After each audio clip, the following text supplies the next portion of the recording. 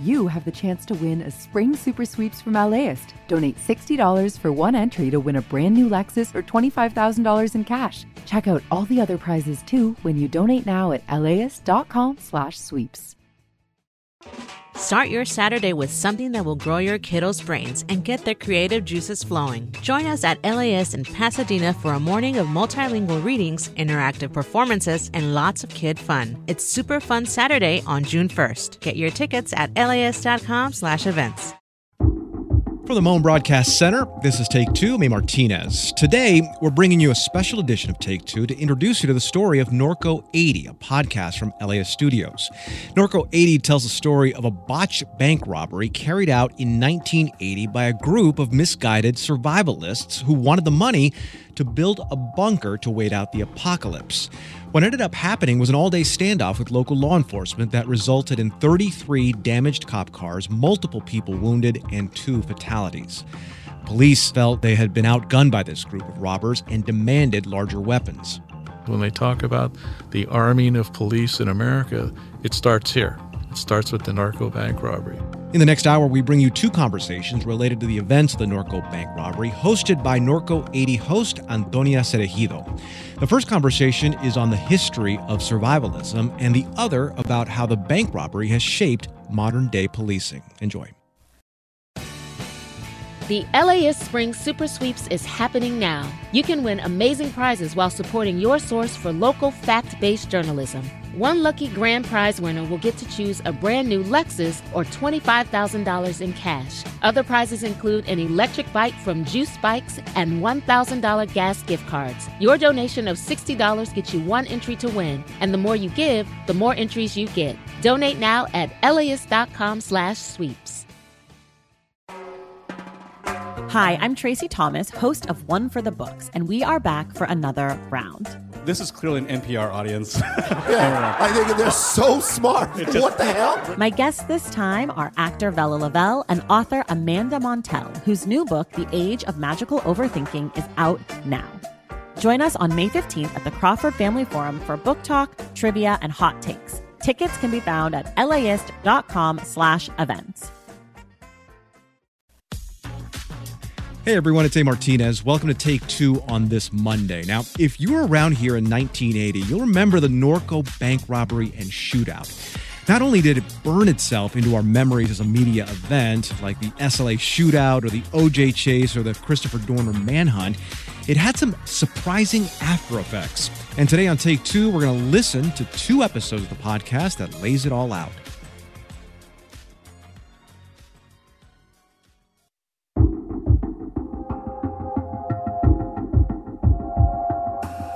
I'm Antonia Cereijido, host of the podcast Norco 80 from LAist Studios. What's your full name? George Smith. Wayne Smith. On an early morning in May in 1980, a weak and frail George Wayne Smith surrendered to police on a mountainside in San Bernardino. You're aware I'm tape recording the conversation, right? You realize that you have a bullet in your back? You realize that, correct? There's a possibility that you may die. You realize that? Yeah. With that in mind, do you want to tell me anything about what happened? George Smith was one of 5 men who planned to rob a bank. Their motivation was not simply to get money. They needed funds to help build munitions to prepare for the imminent apocalypse. This is George Smith's former wife, Hannah Palmer. He kind of got into Revelation and the Bible and the 7-Year War, and that was kind of some of his leading then, and he felt we needed to get ready for that. And I think that was one of the reasons he later wanted money to get a place out in the country to keep his friends and his family safe. While George and the other robbers' actions were extreme, they fit into a larger history of survivalists in the U.S., something I explored in my conversation with media historian Casey Kelly at the University of Nebraska-Lincoln. Long before Casey Kelly was a media studies professor, he was a kid growing up in northern Idaho. And in Idaho, in the 80s and 90s, a lot of people he knew were doomsday preppers. I had a number of acquaintances in elementary, middle, and high school who bragged of having underground bunkers and stockpiling weapons. At the time, Casey didn't think much about it. I don't think we had a name for it until much later. Once he had moved away from Idaho and had become a professor at the University of Nebraska-Lincoln, a TV program put survivalists back on his radar. The Nat Geo program, Doomsday Preppers, actually is what began to pique my interest. Across the country, ordinary Americans from all walks of life are taking whatever measures necessary to prepare. I'm preparing my family for the total destruction of the power grid. The Yellowstone supervolcano. A financial collapse. And protect themselves from what they perceive as the fast-approaching end of the world as we know it. This is Doomsday Preppers. So I think once I saw that had made its way into the culture, it was more than just a fringe movement, but something I thought that was worthy of our attention. Casey began studying survivalism as a social movement. He wrote a book that came out in 2020 called Apocalypse Man. Survivalism is not just an isolated community of people, but is also something that's really woven into American culture at a much broader level. What do you mean by that? Really, I think that survivalism is part of America's preoccupation with pioneer and frontier heroism. According to Casey, self-reliance is the central ethos to survivalism, and self-reliance has been a key aspect of American mythology since its founding. The frontier myth is a kind of uniquely American narrative that worships cowboys, adventurers, explorers, and conquerors. The lone, often white man who tries to make it on his own away from developed society. Casey says that's where the ideals behind survivalism really started. But it would change as the Industrial Revolution took over in the late 18th century. As people became more dependent on technology, more dependent on infrastructure, survivalism became about being ready to get by without those things. Our food and water systems may collapse at any given minute. This fear became acute after World War II, particularly after a sort of idyllic idea of the U.S. began to be challenged. You see it begin in the 1970s when the myth of the American dream starts to implode quite a bit, when you have economic crisis, military crisis, and then environmental crisis. Seeing long gas lines in 1973 when there was an oil embargo against the United States gave us the sense that we are vulnerable to our dependence on outside resources. I think that those correlate quite well with then the turn to survivalism. This era of survivalism is the one that George and the other robbers were a part of. I think that the 1970s in particular saw a resurgence of what some people have called paramilitary culture, which I think can be heavily tied into America's defeat in Vietnam, but also just this broader sense of vulnerability. In the 70s, dejected Vietnam vets returned to a society that was ambivalent about the war. Thousands of demonstrators opposed to the Vietnam War assembled in the nation's capital for a mass protest.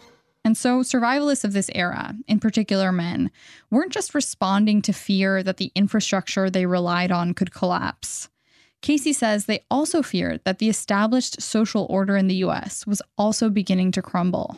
This was a subculture. I think it was a kind of warrior attitude that people had, particularly white men who felt emasculated by the forces of the 70s, but also the movements of the 1960s too. So the success of civil rights, of Black power, of the feminist movement, all of these things that demanded at the most basic level just equality. A lot of white men in particular felt that a lot of things had been taken from them.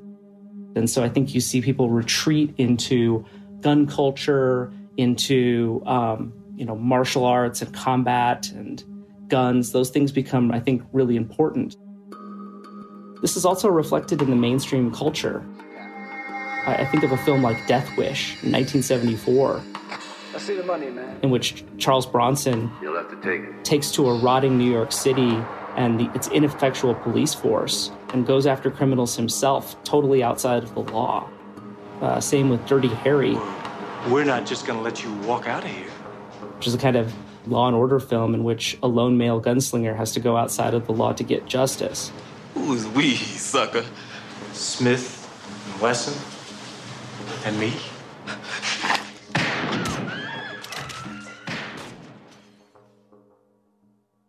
This feeling that came through in pop culture was reinforced by the national concerns of the time. And that perspective, that society was failing and that it was up to the individual to prepare for the worst, to protect themselves, is part of what drove George Smith to plan the bank robbery.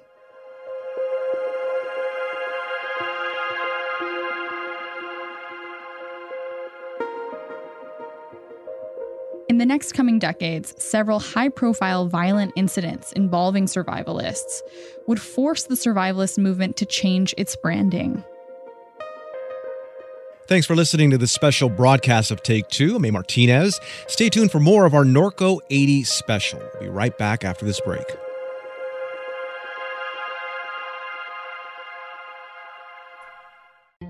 How to LA is your connection to Los Angeles. Get to know its history. The 1920s were a huge boom time in Los Angeles, and downtown was just exploding. Its politics. It's the biggest local prosecutor's office in the country. And its food. Korean spices with like a hint of sweetness. And just everything we love about LA. Subscribe to How to LA from LA Studios wherever you listen to podcasts. LAist has a new live event series with the James Beard Foundation. We Are Where We Eat will go behind the scenes of some of your favorite LA restaurants to find out how and why they do what they do. I'm Austin Cross. Join me for the first event where we'll explore how restaurants help make a neighborhood, and we'll all have something delicious to eat afterwards. It's May 22nd at the Crawford. Get your tickets now at laist.com/events. Hey everyone, A. Martinez back with you on Take Two. Hope your Monday is going great. Over the past couple of years, our podcast division, LAist Studios, has been in overdrive. With podcasts such as California City, The Big One, California Love, Repeat, and the podcast that we're sampling today, that's Norco 80. They're shows that keep you engaged with Southern California, dig just a bit deeper, and make life better here. And you can check them out wherever you get your podcasts.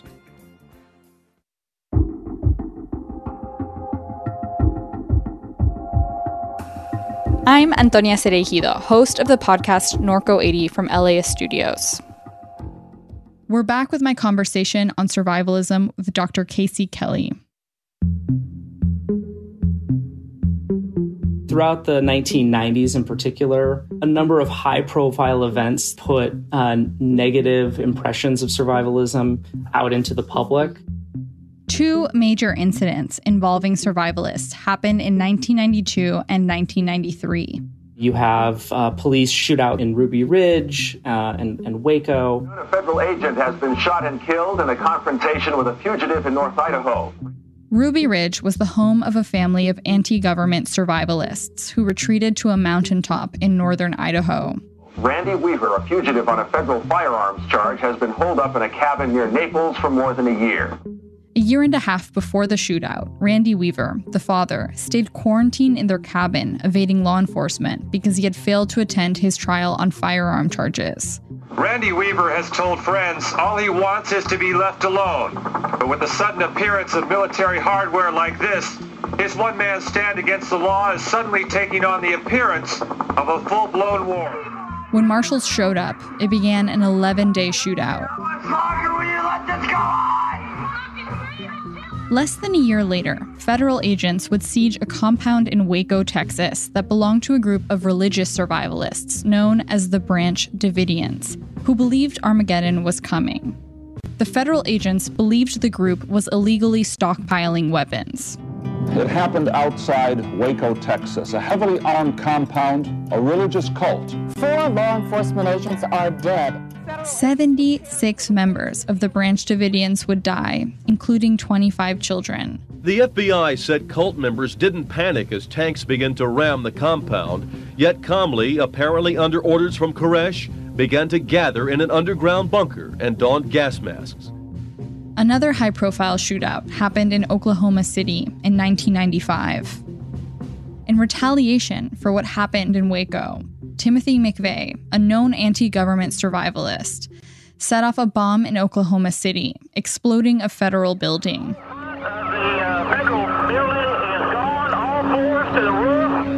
A major explosion in Oklahoma City in a federal building.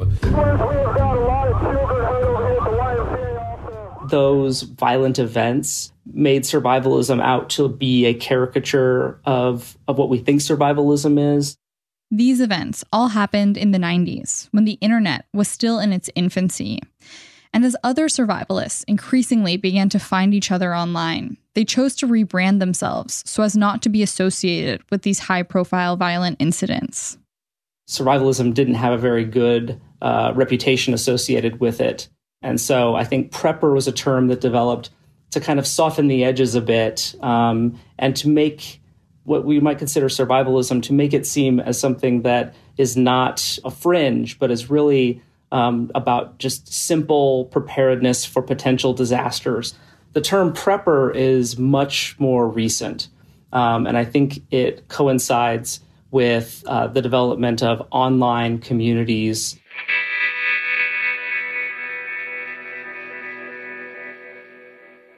And online, the prepper community shared tips and advice. Forums and YouTube videos detailed how to store food, hunt, be generally prepared. This is a YouTuber who goes by the name Never Enough Ammo. And it's just good to be prepared. I have a family to think about, and that's why I do this. But I can't see how some people look at prepping and they in their mind, they instantly think the hardcore militia guys who run around stockpiling weapons waiting for World War III or waiting for our government to come and try and arrest everybody who owns a gun. I can see that too. But to look at it from my point of view, I think prepping is something that's perfectly natural. It's something that's been done for generations. We just personally got lazy and stopped doing it. These videos are still popular today. In particular, one trend has held fast, which are the bug in and bug out videos. These are videos where people show the camera all the items they have packed in case of an emergency and would be ready to take with them in a moment's notice. And also, I just got a new bug out bag here, and a lot of you on my other videos have seen the old one, this Swiss Tech, which is actually a really good bag. This is my bug out bag. This is what I use. This is for me and my family. I've got a family of 5. So these items are going to be specific to what we've decided we need. The videos have a similar vibe to haul or unboxing videos in which people share what they bought at the mall that day. Let's get into what we've got in the bags here. All right, first off, flashlight. This is my little Coleman. 2-way radios. This is my med kit. This is obviously a very large med kit. That's because it's for a family of 5. Super glue, electrical tape, duct tape. So I separate all my stuff in bags. This is my bag of fire. Well, let's see, I've got 3 lighters, I've got 3 boxes of matches, I've got some of the little emergency tea candles, magnesium fire starter in here. Survivalism or prepping is a large business. It's an industry that generates approximately $500 million a year. So it's very, very expensive. That includes everything from underground bunkers, really, really high-capacity rifles, essential oils, gold and metal stocks, weapons training. There is an entire cottage industry around doomsday prepping, and it can be very expensive. Emergency relief revenue saw a 21.7% increase following the 2017 climate disasters. For a growing number of consumers, emergency preparedness isn't just logical, it's a necessity. Wait until you see how much people are willing to pay and how far they're willing to travel to survive the unthinkable. Terrorism, natural disasters. Most families are unprepared. The government recommends emergency bug-out bags for your car, home, and work. Introducing the Flag Bug-Out Bag. Prepare your family now for the worst. Call now 1-844-BUG-OUT-8 or go to getbugoutbag.com. But even this new, more sanitized online survivalist community has its extremist members. Casey says that after years of following prepper forums online, he wasn't all that surprised to see survivalists at the insurrection at the Capitol in January. Yeah, I'll admit that when on the lead up to that day, I was very worried about what was going to happen. And when I saw it unfolding under my eyes, I was absolutely terrified, because this is a fantasy that has played itself out in online communities for years. It's one thing to spout off about that on 8chan. It's very another thing to actually bring weapons and bombs into the Capitol. And so my concern, and still is that we've crossed some kind of event horizon where this is going to be something that happens more frequently. I hope that it doesn't. But Casey is quick to tell me that while there are extremists within the survivalist community, in his research, he was surprised that the community was more diverse than he anticipated. Something that he discovered when he went to the survivalist trade show, PrepperCon. I expected to see a lot of kind of camo-clad mountain men. And when I went there, sure, there were plenty of those people there, but what I saw was all kinds of folks. In 2016, Casey Kelly went to PrepperCon, a gigantic convention for survivalists and preppers held every year in Sandy, Utah. It was a kind of a festive atmosphere. I saw suburban families with their kids in tow. I saw single women. And so you're here at PrepperCon in Sandy, Utah. And I've been a prepper all my life, just not realizing. So come down and check out our 6x6 cargo truck, not to mention zombie-proof. Camouflage, hunting gear. I had an interesting moment of surprise when I went into the convention center. I got to meet Miss America 2016. She's a doomsday prepper, and she gave a rousing talk on survivalism. We actually have Ms. America, Julie Harmon. She's also was former Ms. Utah, and her whole platform is preparedness. So she was in the fashion show. She's totally here to help us. She's one of our ambassadors. You know, it really literally threads throughout every single facet of society. And it's not just emergency preparedness, it's for every day too. There were several stars of some survival programs. They happen to be fans of Mountain Men, and they liked what they saw on the show. There's a lot of us that are fans. A hurricane simulator for the kids. Oh my gosh. We've tested it over 120 miles an hour. It's pretty insane. It's really loud and it's a lot of wind. There was a lot of different ways in which they were engaging the apocalypse. We've got a knife fighting tournament. But they didn't look like what I thought. I realized that I had to kind of change my conceptions a little bit. That there was something about survivalism that appealed to all kinds of groups. PrepperCon! What's in your bug out bag? And beyond these conferences, survivalism has also entered the luxury industry. You can purchase a multi-million-dollar underground bunker, complete with spa and barbecue grill. He makes the most expensive, most popular underground bunkers in America. And what are you getting for $10.4 million? You get an underground swimming pool. And you can even buy a designer bug-out bag if you happen to have $10,000 lying around. We have like 5 different levels of kit now, going from 95 now 10,000. The Prepster Black, what we're looking at. So with everything going on in the world today and with the political climate that we have you seen an increase in sales? Yes, we have. So why do you think survivalism or doomsday prepping is so big right now? One appeal that may explain why there's been such a resurgence in popularity of doomsday prepperism or survivalism, I think has been just living in an environment where people don't know whether they'll have a retirement, or they're working in a gig economy where they can barely cobble together a living, buy a house or have a family.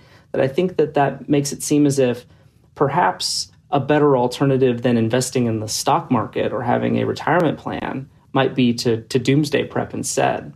I have survivalist tendencies. Like I have a rooftop garden, and definitely during quarantine, when I think there was a general feeling of where are we going to get food, and we're so interconnected and it's better for the environment if you have your own garden. Like I went all in.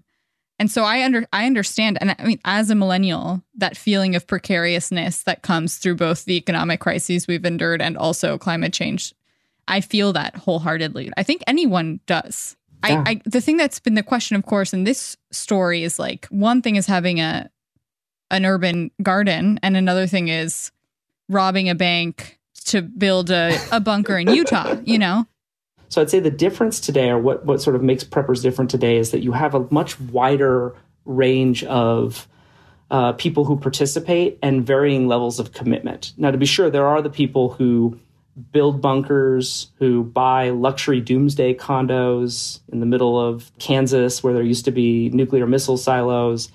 But I think you have people that are much more casual. They might be prepping for a water shortage. They may be prepping for a natural disaster because of the fear of climate change, that I think for whatever reasons, some people are dabbling in this community more than they are fully investing in it. If we're going to really invest in being preppers, why not as a culture prep for the thing that we know will be our undoing, climate change? Hopefully, survivalism can be appropriated as a way of thinking about climate change. My fear is that we've individualized survivalism. It's become something that one does, and they do it in opposition to their neighbors, believing that those people will turn into their enemies the moment that the shit hits the fan, which is the phrase that preppers like to use. And I think that that's what's really the most tragic thing about survivalism, is that we don't do it collectively. So I'd hope that we quit just preparing to protect our family and thinking selfishly in that regard, but instead that we might appropriate those values from survivalism as a way of thinking about how we're going to collectively overcome. What can we do collectively to prepare for what we know will be the challenge of the next 20 years?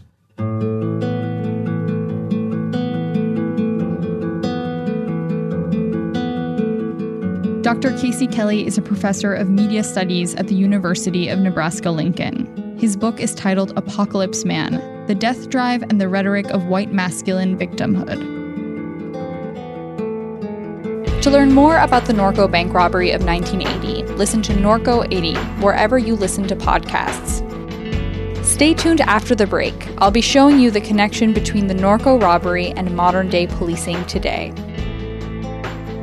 Thanks for listening to this special broadcast of Take Two. I'm A. Martinez. Stay tuned for more of our Norco 80 special. We'll be right back after this break.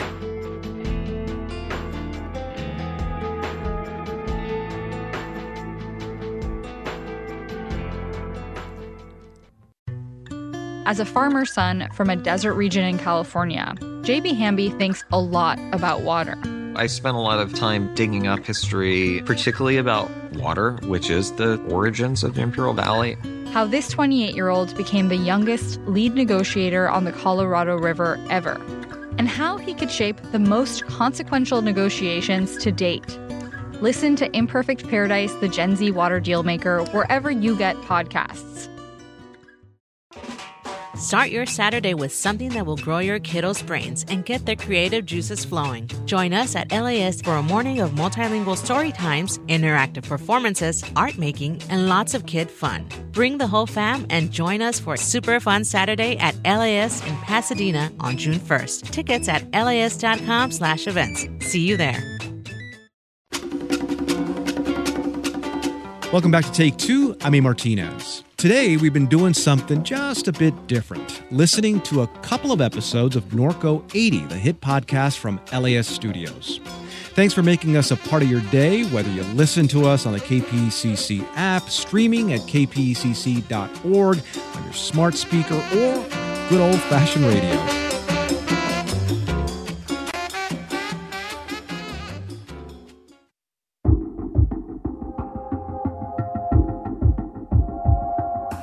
Welcome back.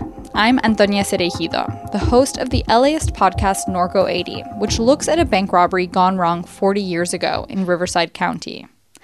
The podcast also explores the aftermath of the event.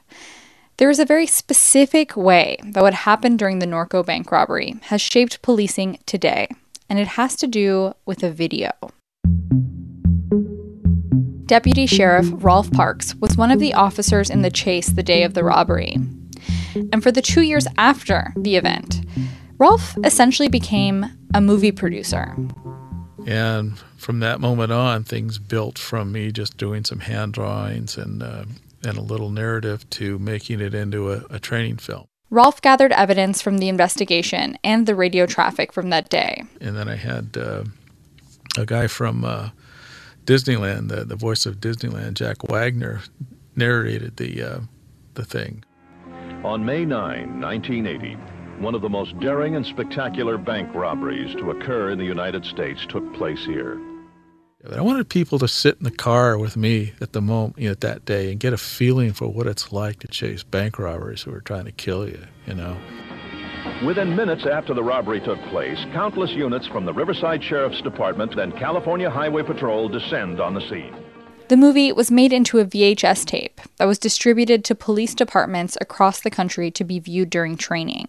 It was a way for agencies to digest this stuff and then come up with ways on their own should they face something like this themselves. For Rolf, the video ended up being more than a reference for agencies. It was a warning. I want people to understand why there was and is an arming of police in America and why we have to have these kind of resources, and we have to have a police force well-armed, prepared, and trained in order to answer that threat.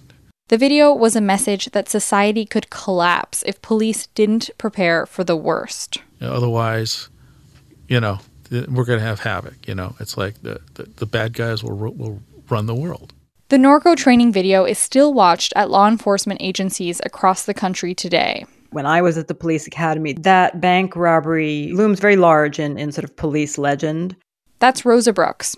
Rosa is a law professor at Georgetown University. She also recently spent 4 years working as a reserve police officer in Washington, D.C. Police violence was very much in the news, and somewhat accidentally, I learned that there was this reserve officer program. Rosa first started thinking about becoming a police officer in 2011. And just from the minute I heard about it, I thought, that is so fascinating. No kidding, they would let me be a cop? A few years later, she would apply and be accepted to the academy. She served in the D.C. Metropolitan Police Department from 2016 to 2020. I think I went in, a little bit thinking to myself, okay, these 22-year-old guys can do it. Like, I'm sure how hard could it be? And it was so hard. It's just so hard. She began training nights and weekends at the academy. The position was unpaid. It was like doing community service. But she would end up undergoing the same training as the full-time officers, carry the same gun, and patrol the same streets.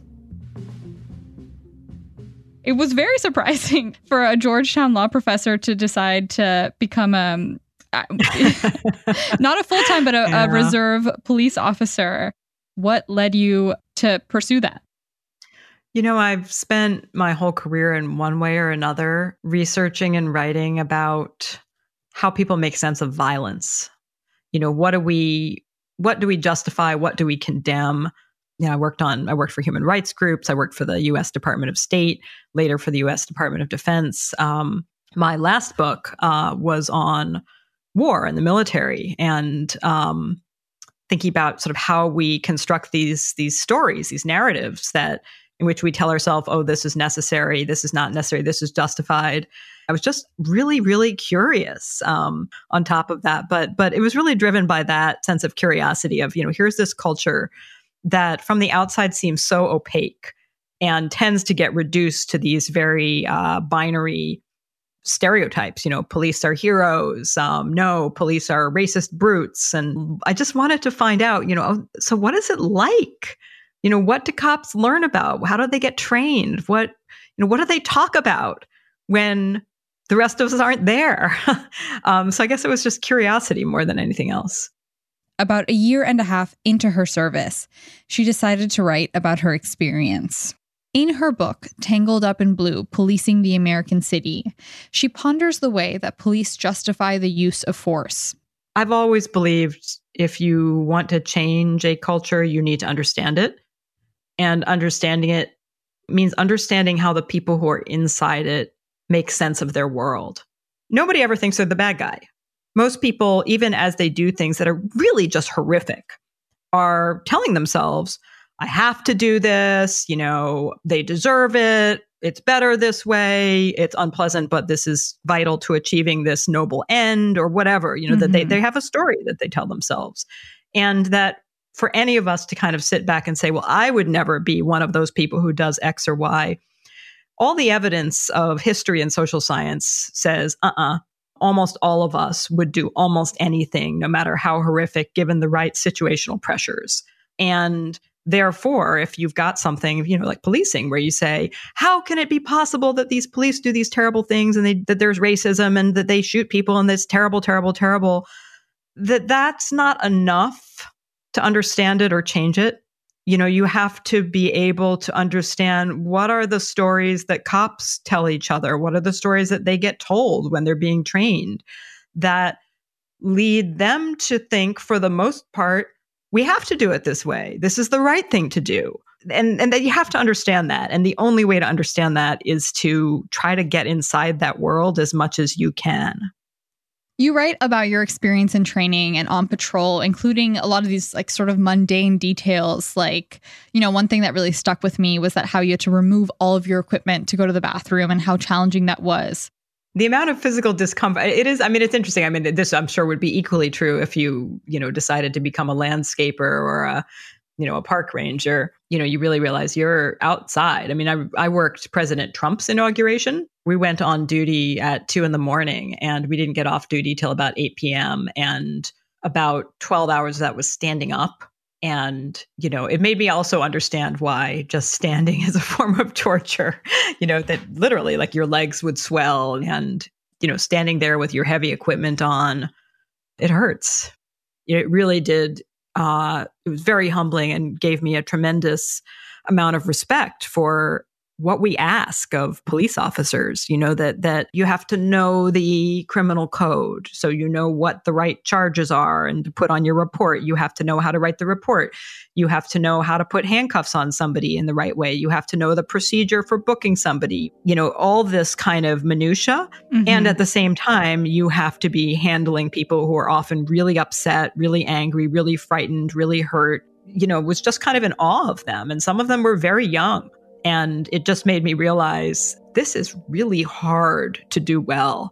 If I had stuck with for another 10 years, maybe I would have gotten good as some of them, but I'm not actually even sure that I would have. Rosa Brooks is a scholar of war and violence, and in the past has studied the role of the military in unexpected places in society. So I wanted to ask her about the specific way she saw militarization woven into the fabric of American policing, from her perspective as a scholar and as a former officer. In this story, I had a lot of officers, it's now 40 years later, tell me, I wish I could have killed those men. Or they would describe the scene as a fog of war. So I'm really interested in this idea that it's not just the equipment yet, but there's a culture of militarization.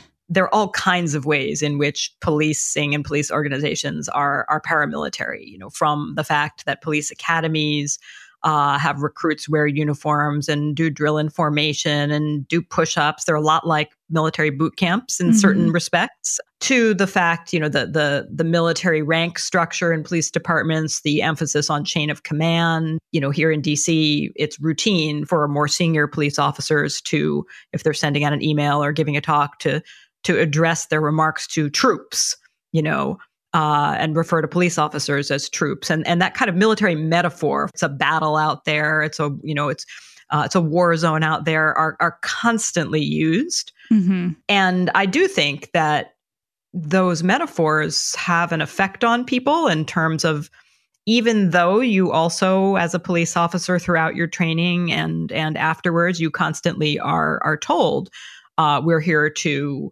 work with the community, to protect the community, to have good relationships with community. And that rhetoric and that commitment, which I think is honest, but it sits very uneasily with all of the rhetorical emphasis on war zone, which tends to push you away from we work collaboratively with the community and towards the community are the bad guys, the community are the people committing crimes, the community are the people trying to kill us. And those two ideas sit very uneasily together. In your book, you include this chilling statistic that American law enforcement kills 64 times more civilians than law enforcement in the UK, adjusting for population. What role do you think militarization plays in that statistic? You know, it's really hard to know. And I'm a little bit inclined to think that on the one hand, the focus on military equipment can be a little bit of a red herring because it makes us sort of get fixated on the optics. And the optics are bad. No denying it, right? Police officers in tanks facing down protesters, for instance. But I think that most of the sort of deeper causes of high levels of police violence in the U.S. are deeper, much, much deeper than that. That being said, there have been a couple of recent studies that do suggest that those police departments that have made greater use of the federal programs that provide surplus military equipment to police departments have had higher use of force rates in general. But it's really squishy, and I do think that gets lost in these discussions. The vast majority of police officers will never fire their weapon except on the range to practice or requalify. According to a survey done by the Pew Research Center, about a quarter of officers say they have ever fired their weapon on the job. Two things are true at once. One is that America has a shockingly high rate of police killings. And the other is that the overwhelming majority of police officers will never be involved in any shooting at all and will never fire their gun and will never even point their gun at someone.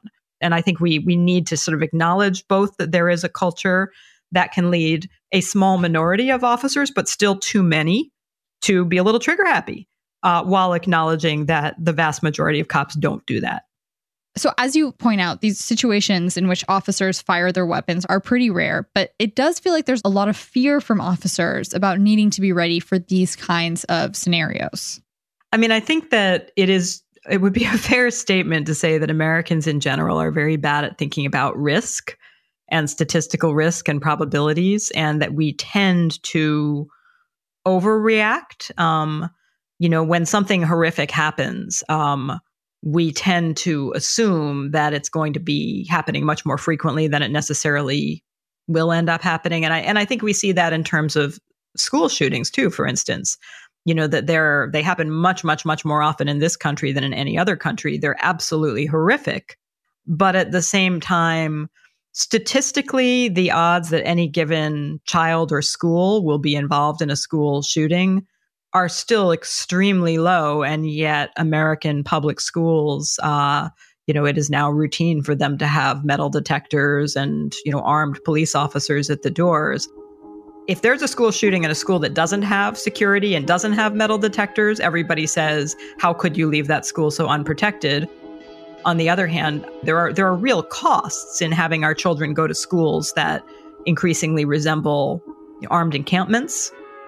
That comes with costs too. And I think the same is true for policing. When we return, the conversations that police are or aren't having about the future of policing.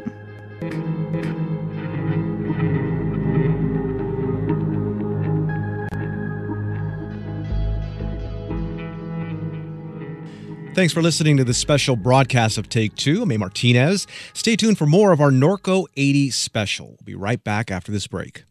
I'm LAist senior education reporter Mariana Dale. The communities that are more marginalized or that do not have access are the ones that are in most need. I help families understand, navigate, and engage with the forces that shape education from kindergarten through high school. How do I explain to my daughter that the same day you got to celebrate a birthday, you got to celebrate the day your mama left? And I make space for students to tell their own stories. LAist, independent journalism, fact-based journalism. Welcome back to Take Two. I'm A. Martinez. Let's get back to listening to one of the hit podcasts from Southern California Public Radio's podcast team.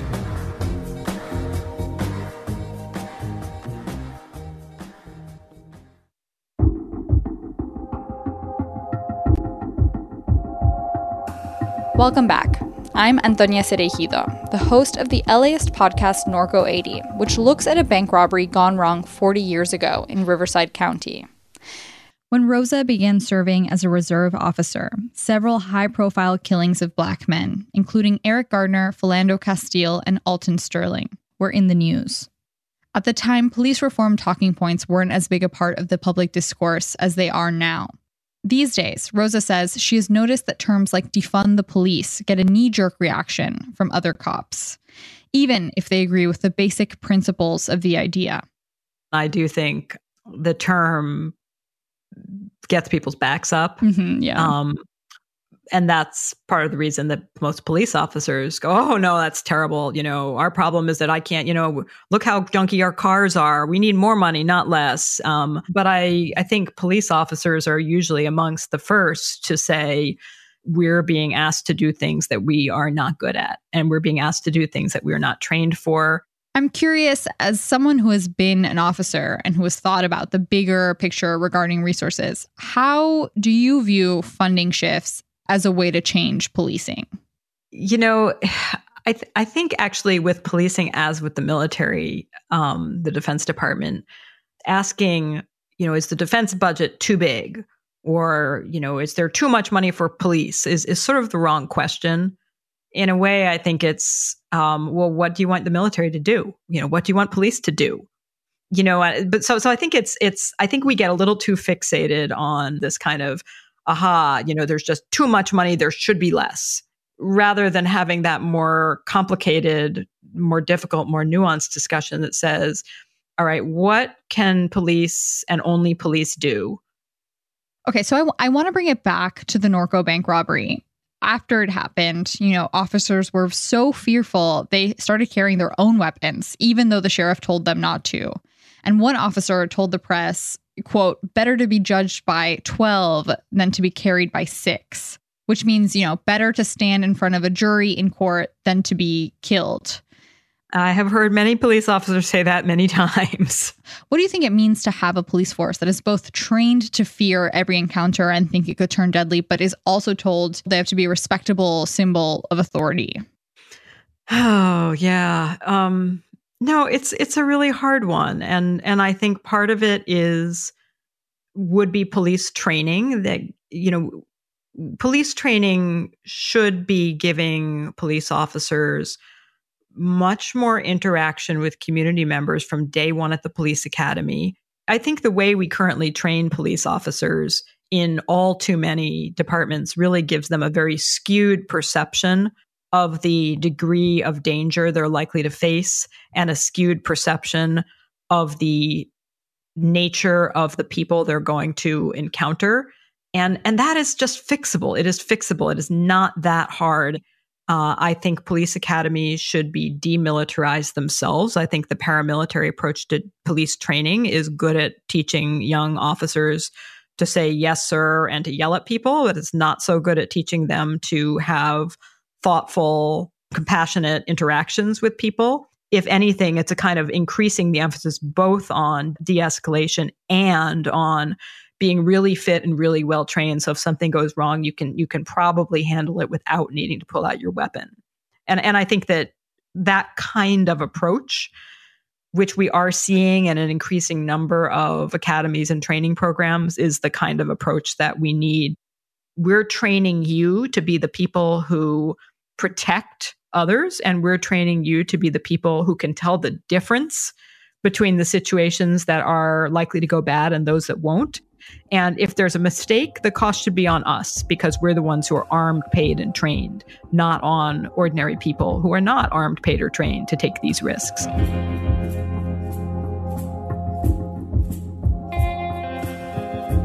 While Rosa critiques the militarization of police, she does suggest that policing could learn from some aspects of the military in the way that officers view the risks that come with the job.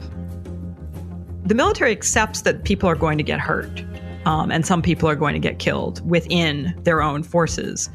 There's a bit more of a culture of sacrifice of, you know, yes, we take risks with our lives, but that is what we are trained and paid to do, and we accept this as part of the job. Whereas in policing, there's a little bit more of a culture of you've got a right to go home safe. You know, your goal is to go home safe. If a police officer goes into an encounter thinking, the most important thing is for me to keep members of the community safe, including criminal suspects, you know, even if that means some risk to me, I think you maybe get a different approach to solving problems. I need to be aware of the reality that there could be a threat, but my fundamental duty here is to keep the community safe. Okay, well, thank you so much for joining us. You're very welcome. Thank you for having me. Rosa Brooks' book is Tangled Up in Blue: Policing the American City. She's a tenured law professor at Georgetown University and a scholar on war and violence.